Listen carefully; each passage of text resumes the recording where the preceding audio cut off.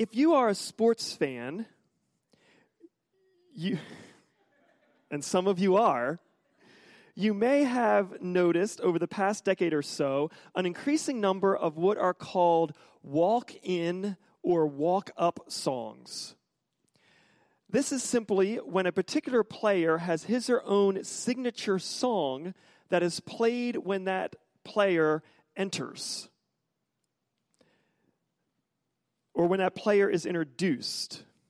And it started off as a little bit more of a fringe, like for fringe sports. So like when Hulk Hogan came out, he had a song. Like it kind of started back with some of those fringe wrestling sports, boxing, that kind of thing. But now, even in these typically old school Major League Baseball, relief pitchers have walk-up songs that are played as they run across center field to the mound. So if you're at a baseball game, you might hear everything from Chuck Berry to the Ramones, from Nelly to Tupac to Bryan Adams, as these different pitchers come to relieve the starting pitcher. So I began to think, what would it be like if other jobs had walk-up songs? Can you imagine how great it would be if when you entered your workplace, your favorite song played for you? You walk in and you hear like, and you'd be like, yeah, I am ready for work. Everybody else would know you're there. It would sort of be let's imagine, but let's say like in my role as pastor, that there was like a walk-up song for me. So they would be like, okay, as, sermon or worship ended, and Tara would be, okay, now Rick's going to come and share the sermon. And as I was walking up,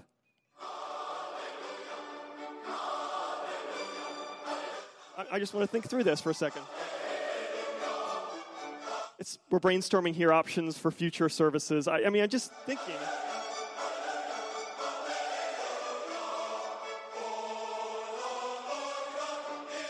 I think it would change the way you receive the sermon. I'm just throwing that out there. I can't stop it now. There we go. We have a campus council tonight. We can talk about it then. It's something we can discuss further. Well, of course, the walk-in music is supposed to have the effect of inspiring and empowering and pumping up the crowd, pumping up the players. And sports and music have a long history. And even the most historical American universities have a song that's played during certain sporting events. It's the song that's played as the players come in to pump up the crowd. It prepares everyone for the competition, for the battle of sport that is ahead. So we wouldn't be surprised to remember that these school songs are often called the fight song. Now, songs sung before a battle, a real battle, with an army is not as common, but there are a myriad of stories of how songs and singing have shown up in the battlefield, have shown up in that arena, and have played a role in military victory, military encouragement to pump up and unite the troops. Winston Churchill requested that the song Onward Christian Soldiers be played on the HMS Prince of Wales as he and President Franklin Roosevelt were meeting to discuss the complexities of World War II in August of 1941, just a few months before the attack on Pearl Harbor. In a subsequent later radio broadcast, Churchill explained his choice this way. He says, "We sang Onward Christian Soldiers indeed, and I felt that this was no vain presumption, but that we had the right to feel that we were serving a cause for which the sake of a trumpet has sounded from on high. When I looked upon that densely packed congregation of fighting men, of the same language, faith, fundamental laws, and ideals, it swept across me that here was the world's only hope. But it was a sure hope of saving the world from measureless degradation." And so there was a song, a call for the troops to stand against the evils of Nazism. Songs can be fight songs. from the sports field to the battlefield to the spiritual battlefield. Songs can be a weapon of our warfare, and it certainly can be a weapon of our spiritual warfare. Welcome to the third week of our considering the role of worship in church under this name, No Normal Sundays. Over the past few weeks, we've had an interview with two of our worship leaders at this time of the morning, but we have more weeks of this sermon series than we have worship leader pairs. So there's no interview today, but we will have our last one with Dan Coleman and Barbie Coleman next week. So you're not going to want to miss our final worship leader interview. But we do have a special something for you later today. But we'll get to that later. Ooh, the intrigue. Today, we're actually going to pick up where we left off last week, working on this question: why do we sing? Now, you can hear the whole sermon from last week on our website if you want to catch up if you weren't here. But for those of you who were not here, let me give you a brief summary of 5 reasons that we sing from Psalm 96 from last week. First, when you sing, you glorify God to God. You offer God the worth that he is due. And then when you sing, we remind ourselves of God's truth. We proclaim God to unbelievers when we sing. We encourage one another in song when we sing. And we sing in hope of what is to come. We sing forward. We sing into. And we talked about how this is helpful, this last point is helpful, because we don't always feel like singing. We may not always deeply at that moment believe the words that we're singing. We sing about not being overcome by fear in the very moments when we feel like we're being overcome by fear. But sometimes we sing into that reality. We sing forward into the hope, into the promise, into the reality. There's a 6th reason that I want to add to this, and I would like us to discuss it today. It merits, I think, a teaching of its own, which is why I moved it to this week, and it is this. When you sing, you wield a weapon of spiritual warfare. Songs are weapons in the spiritual battle. A.W. Tozer says this: many Christians view the world as a playground rather than a battleground. Many Christians view the world as a playground rather than a battleground. Now, I might want to argue that life is actually a little bit of both. That life can be a playground and can be a battleground, so it might not be as either or as that quote makes it. But I do think we usually put singing in the realm of the playground. It's fun, it's uplifting, it's enjoyable. But I think that singing is also an also. That is, that singing is as appropriate on the battleground as it is on the playground. So let's talk about 3 ways in which singing can engage us in spiritual warfare. First, we sing to call us as a group to rise and unify and fight our enemy. This is sort of like the walk-in song that I talked about earlier. This is the fight song. This is the song sung by European soccer fans as their team comes in, and you see these massive stadiums of 90,000 people at the Liverpool soccer game or football game singing a song as their team warms up. It's sort of the rallying cry for the battle ahead. It is the unifying call to join against a common enemy. We see this kind of singing throughout the Psalms. And throughout these Psalms, we'll see this mix of a call to arms with a call to sing. There's this juxtaposition that shows up in Psalms where David will say something like, I call you to sing and I call you into warfare. I call you to praise and I call you into battle. And they're not 2 separate things for David.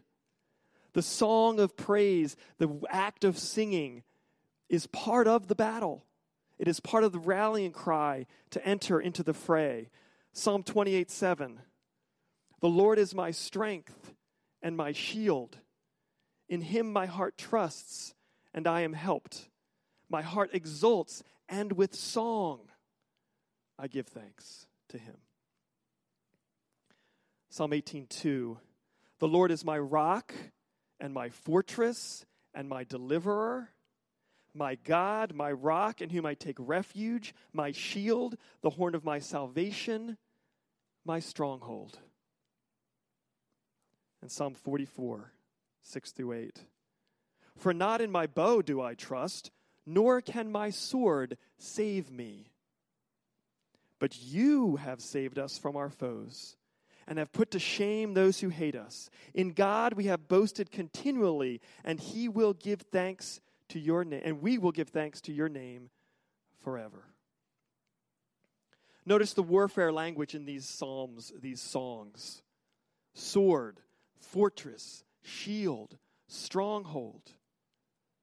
And yet there are songs that give us courage for the battles that we face. Songs to encourage us to take up spiritual weapons of prayer and of generosity and of faithfulness and justice and courage. We gather with song to pull all of our spiritual weapons together.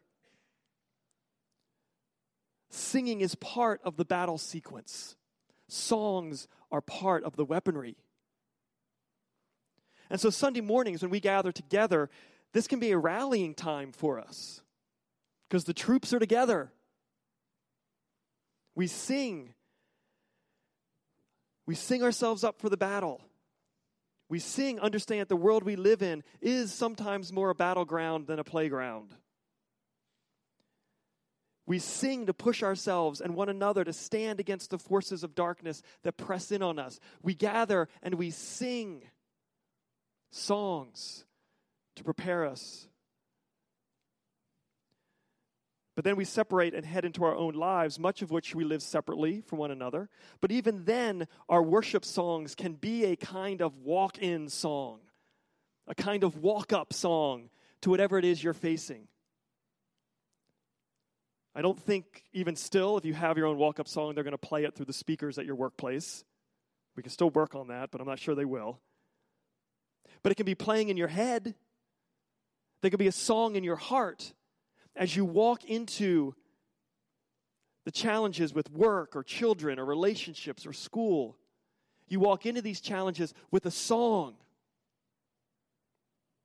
When you wake up in the morning and there's a million thoughts in your mind and not all of them are helpful, you might pray to the Lord, give me a song. Pray to the Lord, give me a song. And that he would bring to your heart a song to sing. This morning I prayed that, and the Lord brought to my mind an old Chris Tomlin song, How Can I Keep From Singing Your Praise? How can I keep from singing your praise? I haven't heard that song for a long time, but the Lord brought it to my mind this morning. I don't know what song he might bring.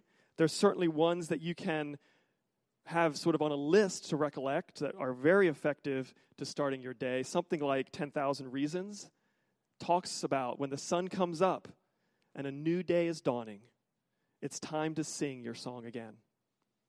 Whatever may pass and whatever lies before me, let me be singing when the evening comes. Bless the Lord, O my soul. Worship his holy name.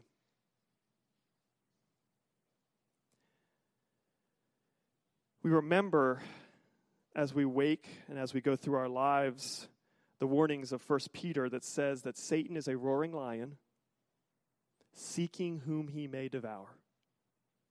You want to have every weapon at your disposal, and songs are one of them. Secondly, not only do we sing when we enter the battle, but we sing as an appropriate rally for when the battle's been won. We sing in response to when we see God operating in our lives and fighting for us. We've already seen warfare language from the songs in the book of Psalms, but there's actually much more ancient songs of the Hebrew people, and one of the most ancient is actually a very warfare-oriented song that once again mixes the idea of song and the spiritual battle. One of the first recorded songs is in Exodus 15. The Egyptians pursue the Israelites. The Israelites experience the miracle of the Red Sea opening, and they cross the Red Sea on dry land, but the waters close in on the Egyptians.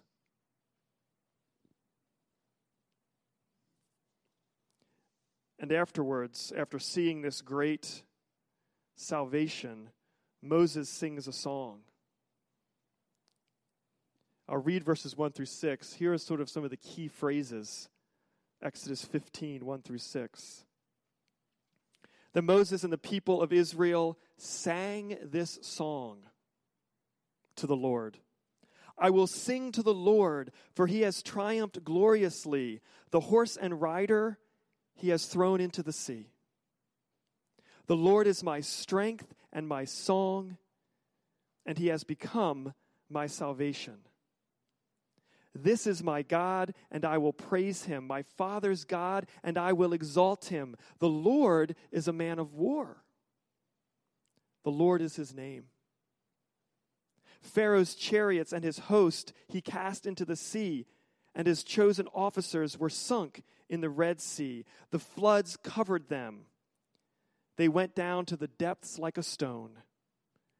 Your right hand, O Lord, glorious in power. Your right hand, O Lord, shatters the enemy. After Moses sings his song, at the end of the chapter, Miriam the prophetess, the sister of Aaron, took a tambourine in her hand, and all the women went after her with tambourines and dancing, singing. Sing to the Lord, for he has triumphed gloriously. The horse and rider he has thrown into the sea. The battle has merely ended not moments ago, and they're already praising God and bringing out song.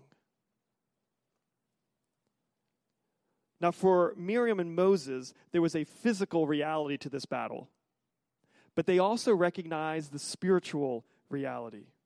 The battle was won by God, and therefore there is cause for reflection and rejoicing and remembrance and celebration and recognition of God's role as warrior. And so when we gather again as community with songs and instruments, we don't just celebrate the general traits of God, but we can celebrate God as warrior. Praise God as master planner of the battlefield. Praise God as the victor in an epic battle against evil. We recognize God together as bringing us victory on the spiritual battlefields. And certainly songs like this can be part of our personal worship as well, part of your family worship, or singing a song with Christian radio or on your iTunes, singing songs that celebrate the victory and the power and the role of God in that victory. These are all still part of the spiritual warfare. These are all still part of the battle. So you have a song like Mighty to Save, where we praise God that he can move mountains, that our God is mighty to save. He's forever the author of our salvation. He rose, he conquered the grave. Jesus conquered the grave. So singing is warfare that could call us into battle, and singing is warfare that is a celebration of a battle. But thirdly, and very interestingly, songs themselves are weapons in the midst of the battle. While we're in the fray, songs can be a weapon. To meditate on this a little bit, I want to look at it's kind of a relatively obscure Old Testament passage. So if you have access to a Bible or your smartphone, can you turn to 2 Chronicles 20? 2 Chronicles 20. This is the story about a king of Judah named Jehoshaphat. Jehoshaphat. We'll pick up in a minute in 2 Chronicles 20. I'll give you a little extra time to find it. We know from earlier texts that Jehoshaphat was a good king. He is called a king whose, quote, heart was courageous in the ways of the Lord. So that already sets us up that Jehoshaphat's going to get it. He understands because his heart is courageous in the ways of the Lord. But at the start of 2 Chronicles 20, verse 1, we find this. The Moabites and the Ammonites, and with them some of the Meunites, came against Jehoshaphat in battle. Now, I don't have time to talk to you about the history of the Moabites, the Ammonites, and the Meunites, but it's not a good scene right now. You have three enemies of Israel deciding, let's combine together all of our forces and destroy Israel that way, instead of all of us sort of like, pinging on the borders from different places. Let's unify to destroy Israel. So this is going to be a massive army that aligns against Jehoshaphat. In response, in verses 3 and 4, we find Jehoshaphat was afraid and set his face to seek the Lord and proclaimed a fast throughout all Judah. And Judah assembled to seek help from the Lord. From all the cities of Judah, they came to seek the Lord. So notice that Jehoshaphat is not unlike us. He's the king of Israel, yes. But even with his courageous heart and his faithfulness to God, he experiences deep fear. This threat shakes him. But what he draws upon are his spiritual weapons: fasting, prayer, coming together in community. For he understood that this physical threat was at root and at heart a spiritual one against God's people. And that's reflected in his prayer that he prays in verse 6. O Lord, God of our fathers, are you not God in heaven? You rule over all the kingdoms of the nations. In your hand are power and might, so that none is able to withstand you. Do you not, our God, drive out the inhabitants of this land before your people Israel? Did you not, O God? And give it forever to the descendants of Abraham, your friend? And they have lived in it and have built it for you, a sanctuary for your name, saying, if disaster comes upon us, the sword, judgment, pestilence, famine, we will stand before this house and before you, for your name is in this house. And we will cry out to you in our affliction, and you will hear, and you will save. Notice how profoundly spiritual this battle is for him, even though it is a physical one too. So this ancient king, once again, has something in commonality with us, but he may have something that is more insightful than we have. He may have an insight that is a little different from ours. Nate, you can just turn off the screen if you want, because it just keeps blinking. I don't have all that much up there. You just have to listen better.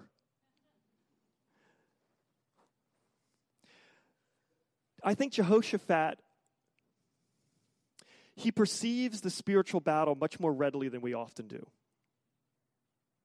I think we enter into conflicts and difficulties and challenges in our lives, and maybe it's because of our sort of, self-help American culture, I don't know. But we often work really hard to figure it out ourselves and to accomplish it ourselves and to conquer it ourselves before we often even perceive that there might be a spiritual battle underlying all of this. That there might be cause for prayer and fasting and talking and sharing with community in the midst of this, what we might say, it's a problem, it's an issue, it's a concern, when it may actually also be a battle. That this roaring lion has found a way into your life.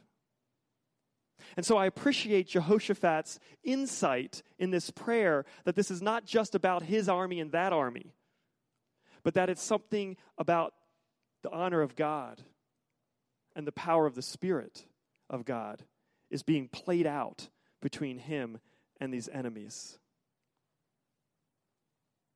And so he prays, and in this case for Jehoshaphat, the Spirit of the Lord comes down on a prophet Jahaziel.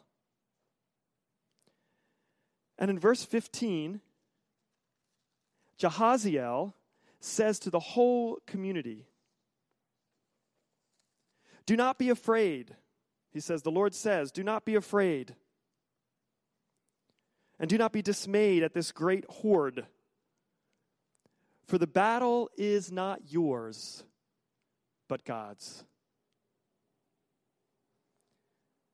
That last line could be a whole sermon on its own, but it's worth just saying again. The battle is not yours, but God's. Jahaziel continues, telling Jehoshaphat to simply go down to the battlefield, stand firm, hold your position, and in verse 17, see the salvation of the Lord on your behalf. See the salvation of the Lord on your behalf. In response to this, Jehoshaphat and the assembly bowed their heads, and the worship leaders of Israel, the Kohathites and the Korahites, in verse 19, quote, stood up to praise the Lord, the God of Israel, in a loud voice. These aren't just random people standing up to sing. They are the men David put in charge of the service of song when the Ark of the Covenant was returned to Israel. They were the worship leaders. They had been appointed the ministry of song. And so they stood and they led the people to sing. This was sort of their rallying cry before the battle. But there's more. Look at how the battle plays out. After this great time of worship, this sort of rallying together around song and the word, pulling together their spiritual weapons, they rise early the next morning and head out into the wilderness, out into the battlefield. And in verse 20, Jehoshaphat says, "Believe in the Lord. Believe in the Lord." And then Jehoshaphat appoints his frontline troops in verse 21. And when he had taken counsel with the people, he appointed those who were to sing to the Lord and praise him in holy attire. And they went before the army. They said, "Give thanks to the Lord, for his steadfast love endures forever." Notice that the frontline troops are not charioteers or swordsmen. He sends out singers. In the front line of this battle, he sends out the worship team. Worship team? You get sent out. And the army, it is a horde. It is called a horde. It is a numberless in front of them.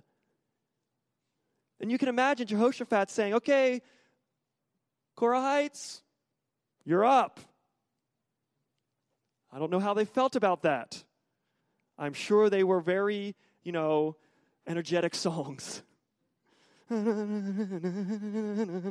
as they went forward on the battlefield. But look what happens, verse 22. And when they began to sing and praise, the Lord set an ambush against the men of Ammon, Moab, and Seir, who had come against Judah, and they were routed. What we discover is that the men of the opposing armies were sent into confusion by the Lord, and they turned against each other. And these three opposing armies that had for a short time had a very tenuous treaty with one another, turned against one another, destroyed one another, so much so that when Israel went in to collect the spoils, it took them 3 days to collect all the spoils. Now, I know that the Lord ambushed them and sent them into confusion. But I'm sure that there was some confusion when the worship team came out onto the battlefield. I'm sure there were some of the Ammonites and Moabites who looked at each other and said, "What is this that is happening right now?" the battle was won with a song, with songs, with praise. In his reflection on this passage, John Piper says, "The enemies of God are thrown into confusion by the songs of God's people." Or put another way, God has appointed the use of songs as an effective weapon against the archenemy of Satan. And why would it do this? Why would songs confuse the evil one? Well, it's partly because I think Satan can't understand how people who have been so oppressed, or in some way have been treated unjustly, or in some way have been treated unfairly, or somehow are in those depths of sorrow, in the depths of pain, that are in the depths of confusion. They don't know what's next for them, and yet they still sing. And I think Satan, what is that? It throws him into confusion, that his weapons are counteracted with song.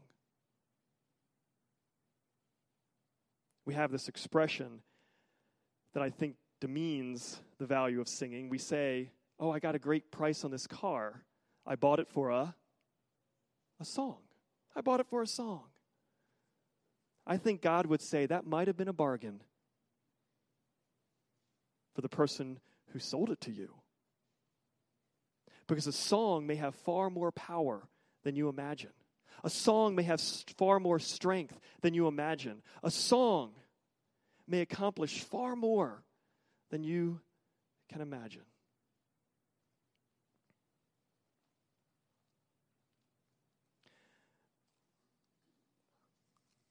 There is a special kind of song in the Psalms in particular called the lament song.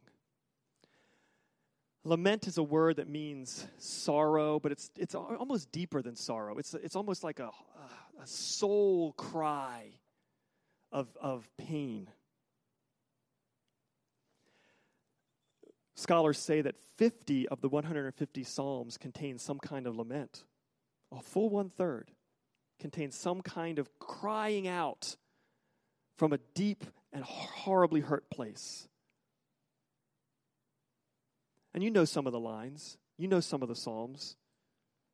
Why do the wicked prosper? And David doesn't ask that philosophically. He asks that from a place of a deep oppression from the wicked. And he says, why do they prosper? I'm the godly one. I'm the one following you. I'm the one seeking you. Why do the wicked prosper? He's not doing philosophy there. He's lamenting. How long, O Lord? We've all had that lament, I think. How long, O Lord? How long do I need to wait for this? How long will this last for me? How long will it last, maybe not just for me, but how long for my family or my extended family? How long might it last for my city, for my ethnicity, for our country? How long? Even for our world. When you hear of the great injustices perpetrated all over the world, there's part of our soul that should bring forth the weapon of lament to call upon God and say, Lord, how long?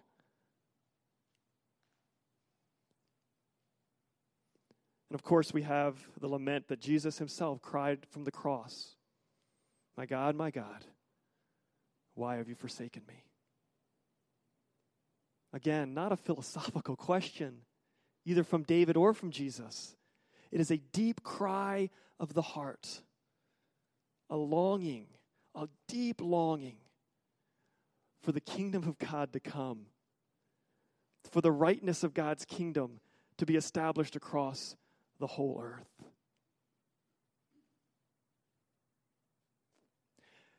African American slave songs have lament. There are lessons in lament. Frederick Douglass was a escaped slave and became one of the great abolitionists and social reformers of his era, of the end of the slavery era. And he says this, sharply responding to suggestions that slaves sang because they were content. He says this, I have often been utterly astonished since I came to the North to find persons who could speak of the singing among slaves as evidence of their contentment and happiness. It is impossible to conceive of a greater mistake. Slaves sing most when they are most unhappy. The songs of the slave represent the sorrows of his heart. Elsewhere he says, they tell a tale of woe. Their tones loud and long and deep. They breathe the prayer and the complaint of souls, boiling over in bitter anguish. Every tone is a testimony against slavery. Every tone is a prayer to God for deliverance from chains. And I want to mention songs of lament for a primary reason, and that is we still often think of worship songs or spirituals or songs as like pick-me-ups. Like, I like to sing because it makes me feel better. And that can be true. That's the playground of worship. And I'm not demeaning that at all. I think we've all experienced those moments where we kind of felt down and confused, and we hear and we worship and we feel like the songs have uplifted us. It's like that walk-up song or the rallying song, but that's not the only kind of song. There are songs we sing when we don't see how hope will ever be fulfilled. There's songs we sing even in the midst of a future that is completely unclear. There's times when we cry out to the Lord and we say, how long, O Lord? Those are no less weapons of warfare. Because what you are doing is you are calling God's attention to injustice and oppression and sin and darkness and of your weakness. And the Bible says all the way throughout, the Lord hears the cry of the oppressed. So sing. Sing in the battlefield. When you're afraid, sing. When you're anxious, sing. When you're depressed, sing. When the dark cloud of anxiety forms over you, you can sing. Not just any song, mind you. I should throw this in. Sweet Home Alabama does not have the same effect. I mean, you could sing a Taylor Swift medley. It's not going to do the same thing. But this is true. The value and quality of your voice does not matter. But the content of the song does. And so we sing songs, spiritual songs, Jesus songs, God songs, the Holy Spirit songs. And so no matter where we are and where our heart is, we can wield this weapon of song. The worship songs that we're about to sing are songs that reflect worship as warfare. And the first one may be one that's a little more obscure to you. It's called O Church Arise. And I want to read the first verse, and then we're going to sing it in just a second. O church, arise and put your armor on. Hear the call of Christ, our captain. For now the weak can say that they are strong in the strength that God has given. With a shield of faith, with the belt of truth, we stand against the devil's lies. An army, bold, whose battle cry is love, reaching out to those in darkness. Join with me as we pray. Lord, thank you for the story of Jehoshaphat. The reminder that song is a weapon. that we can wield to confuse the forces of darkness. May we do so. And may we not be caught up in whether or not we are a singer or not a singer, but that we would look into our soul for that song that you are bringing us in the dark, hard times, that you would bring us the song to open our day with a rallying cry of faithfulness, that you would give us a song as we fall asleep at night to bring us peace so that we may rest in you, that you would bring us a song in the midst of our own oppression or when we see the oppression of others, that we would find a way to bring into that oppression a song. May you make us people who sing for freedom, sing for justice, sing for kindness and generosity. May we sing your kingdom onto earth. May your kingdom come. May your will be done on earth as it is in heaven. We pray together. Amen.